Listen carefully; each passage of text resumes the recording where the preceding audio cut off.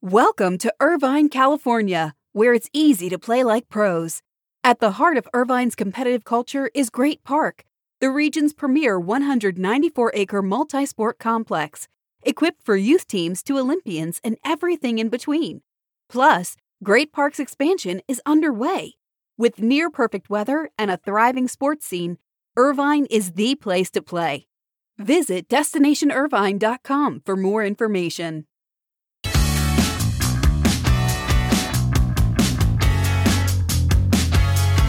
The Horizon Summit in Santa Clara continues today, looking at the major issues around sports data, sports analytics, and sports business. Look for video interviews and recaps from the event, presented by Sport Techie, Sports Business Journal, and the San Francisco 49ers all day on sportsbusinessjournal.com. And this is your Morning Buzzcast for Wednesday, July 13th. Good morning.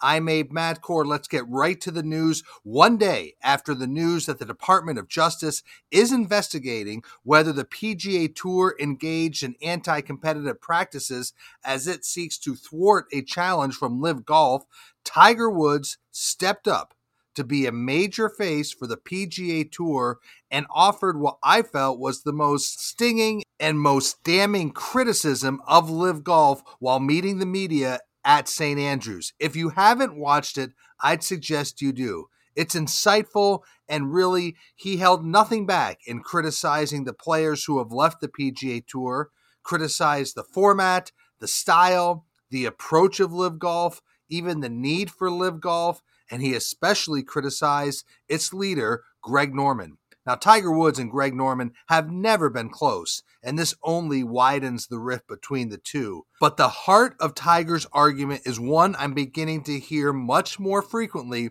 from LIV detractors, and that is, where's the competitive nature of LIV Golf? Players are paid so much in guarantees that people believe they'll lose any incentive to fiercely compete on the course. Woods asked of the players, what is the incentive to practice? What is the incentive to go out there and earn it in the dirt? He asked. He said players are just getting paid a lot of money up front and playing a few events and playing 54 holes.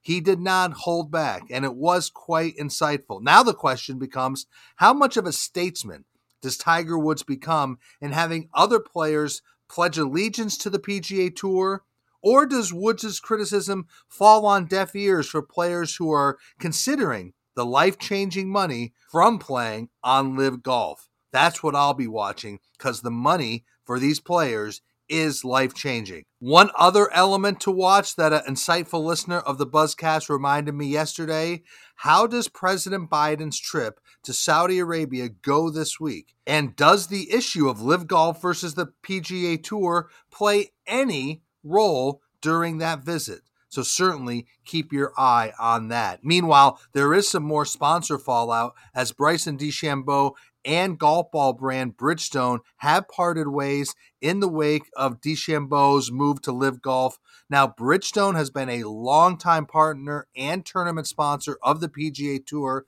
and that's a trend we're continuing to see. We saw it with MasterCard, a longtime PGA Tour sponsor, halt its association with two players who committed to LIV Golf. Now, DeChambeau signed with Bridgestone when he turned pro in 2016. But let's not forget, these endorsement contracts are really quite insignificant when you consider the hefty guarantees that players are getting from LIV Golf. So those massive guarantees offered by LIV Golf all baked in the fact that these players would likely lose some endorsement dollars. Let's move on. NBA Commissioner Adam Silver admitted yesterday that he is surprised at the revenue the NBA is able to generate considering the long-term impact of the global pandemic.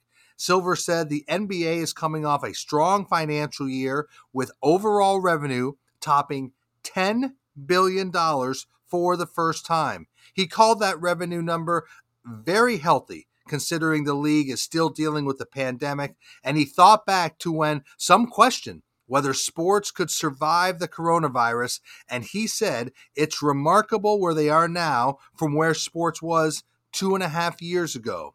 I read that quote and said, whoa, I read that quote and it's hard to believe it was that long ago, and I'm not sure any of us ever want to return to those days 2.5 years ago, but the NBA showing great health with revenue topping $10 billion for the first time. Let's stay with basketball news because SBJ's Terry Lefton reports that Pepsi is set to feature LeBron James in a new capacity, as James will be the face of Life Water, which is Pepsi's premium water brand, and it's looking for a jumpstart in awareness and sales. It's been on the market for a few years. Now, Lefton reports that a new brand campaign with LeBron James will be unveiled in the third quarter. Remember, LeBron James switched from Coke to Pepsi in late 2020. He was the face behind a spring 2021 launch of Mountain Dew's Rise energy drink, but sources tell Lefton that James was interested in shifting his focus to the more healthier Life Water, so that's why you will see LeBron James in a new creative campaign for the Pepsi brand in the months ahead. Let's shift to some news around women's hockey because the Women's Premier Hockey Federation will expand to Montreal, bringing that league to 7 franchises for the 22-23 season. They were considering adding an 8th team, but the league said they will not add an 8th team till 23-24. Now, a group that includes Premier Hockey Federation Board of Governor Chair John Boyton and his wife Joanna Boyton, they will own the Montreal franchise. They already own the Boston Pride and the Metropolitan franchise. They recently sold their Toronto Six franchise. Now, I anticipate this action of having one group own multiple teams to be temporary, and I bet the league is eventually seeking each club being owned by a different group. But right now, the Boytons are certainly driving the bus on the Premier Hockey Federation, and we are seeing competition when it comes to professional women's hockey. Remember, the Professional Women's Hockey Players Association is a group of players. They're mostly U.S. and Canadian Olympians. They have decided not to play in the Premier Hockey Federation, and they are in talks with Billie Jean King Enterprises and the Mark Walter Group about launching its own league as early as the beginning of 2023. So again, seeing some interesting competition in women's hockey. Hard to believe 2 leagues will be viable, but you see 2 leagues being planned and being executed right now. Let's shift to some college sports news because some changes at JMI Sports, that is the Kentucky-based college sports marketing agency, which represents such marquee properties as Clemson, Kentucky. They also represent Georgia and Notre Dame in joint ventures with Learfield. But JMI is shifting some of the roles in its leadership team. Longtime president Tom Stoltz will step back from the business. Eric Judson will remain CEO. But JMI Sports has named Paul Archie as JMI Sports Properties president. He will lead a management team that includes Kim Shelton, Nicole Metzger, Nino Vannon, and Layla Brock, each in leadership roles there. Many of those names well known in the sports business. So Paul Archie, who of course worked for years at Major League Baseball before joining JMI in 2015, will now lead that agency's growth. And a personal hat tip to Tom Stoltz, who is stepping back from his role. This brings an end to a really memorable ride in the sports business for him that began in 2004 when he joined Host Communications. I have always loved Tom Stoltz's background. He started as a part-time obituary writer for a Kentucky paper and then had a 37-year career in the newspaper business. Like I said, he joined the sports marketing business in 2004, and over the last 20 years, he's touched practically every aspect of the rapid growth we've seen in collegiate sports, and few executives have more friends or is more widely regarded than Tom Stoltz. So I wish him all the best as he begins a new chapter in his life. Finally, a couple of things not to miss. The Pittsburgh Penguins continue to reshape the front office under new ownership of Fenway Sports Group.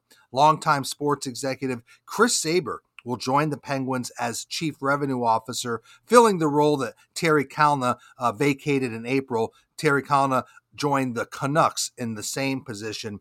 Chris Saber was most recently at ticketing technology company Logitix. He spent most of his career in ticketing for teams such as the Mets, the Pirates, the Hawks, the Hornets. He will report to Penguins President of Business Operations, Kevin Acklin.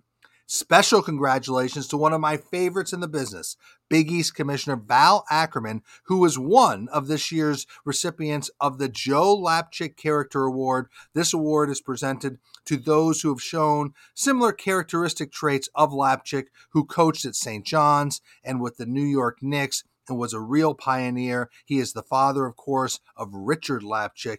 Val Ackerman and the other recipients will be honored at a luncheon on September 16th in New York. So congratulations, Val.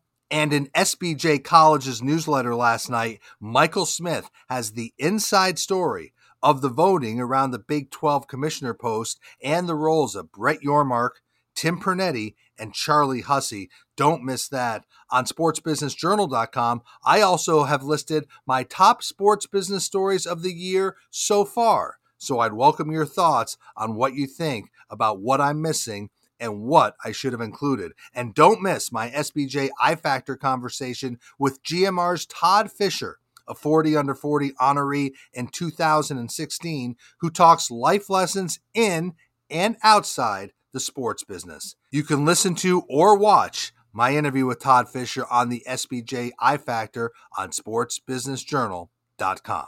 So that is your morning buzzcast. It is Wednesday, July 13th. I'm Abe Madkour. Hope everybody has a great day. Stay healthy. Be good to each other. I'll speak to you tomorrow.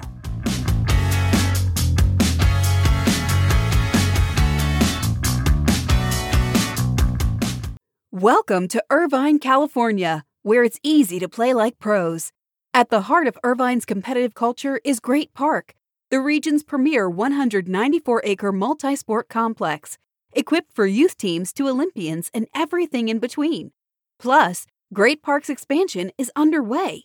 With near-perfect weather and a thriving sports scene, Irvine is the place to play. Visit DestinationIrvine.com for more information.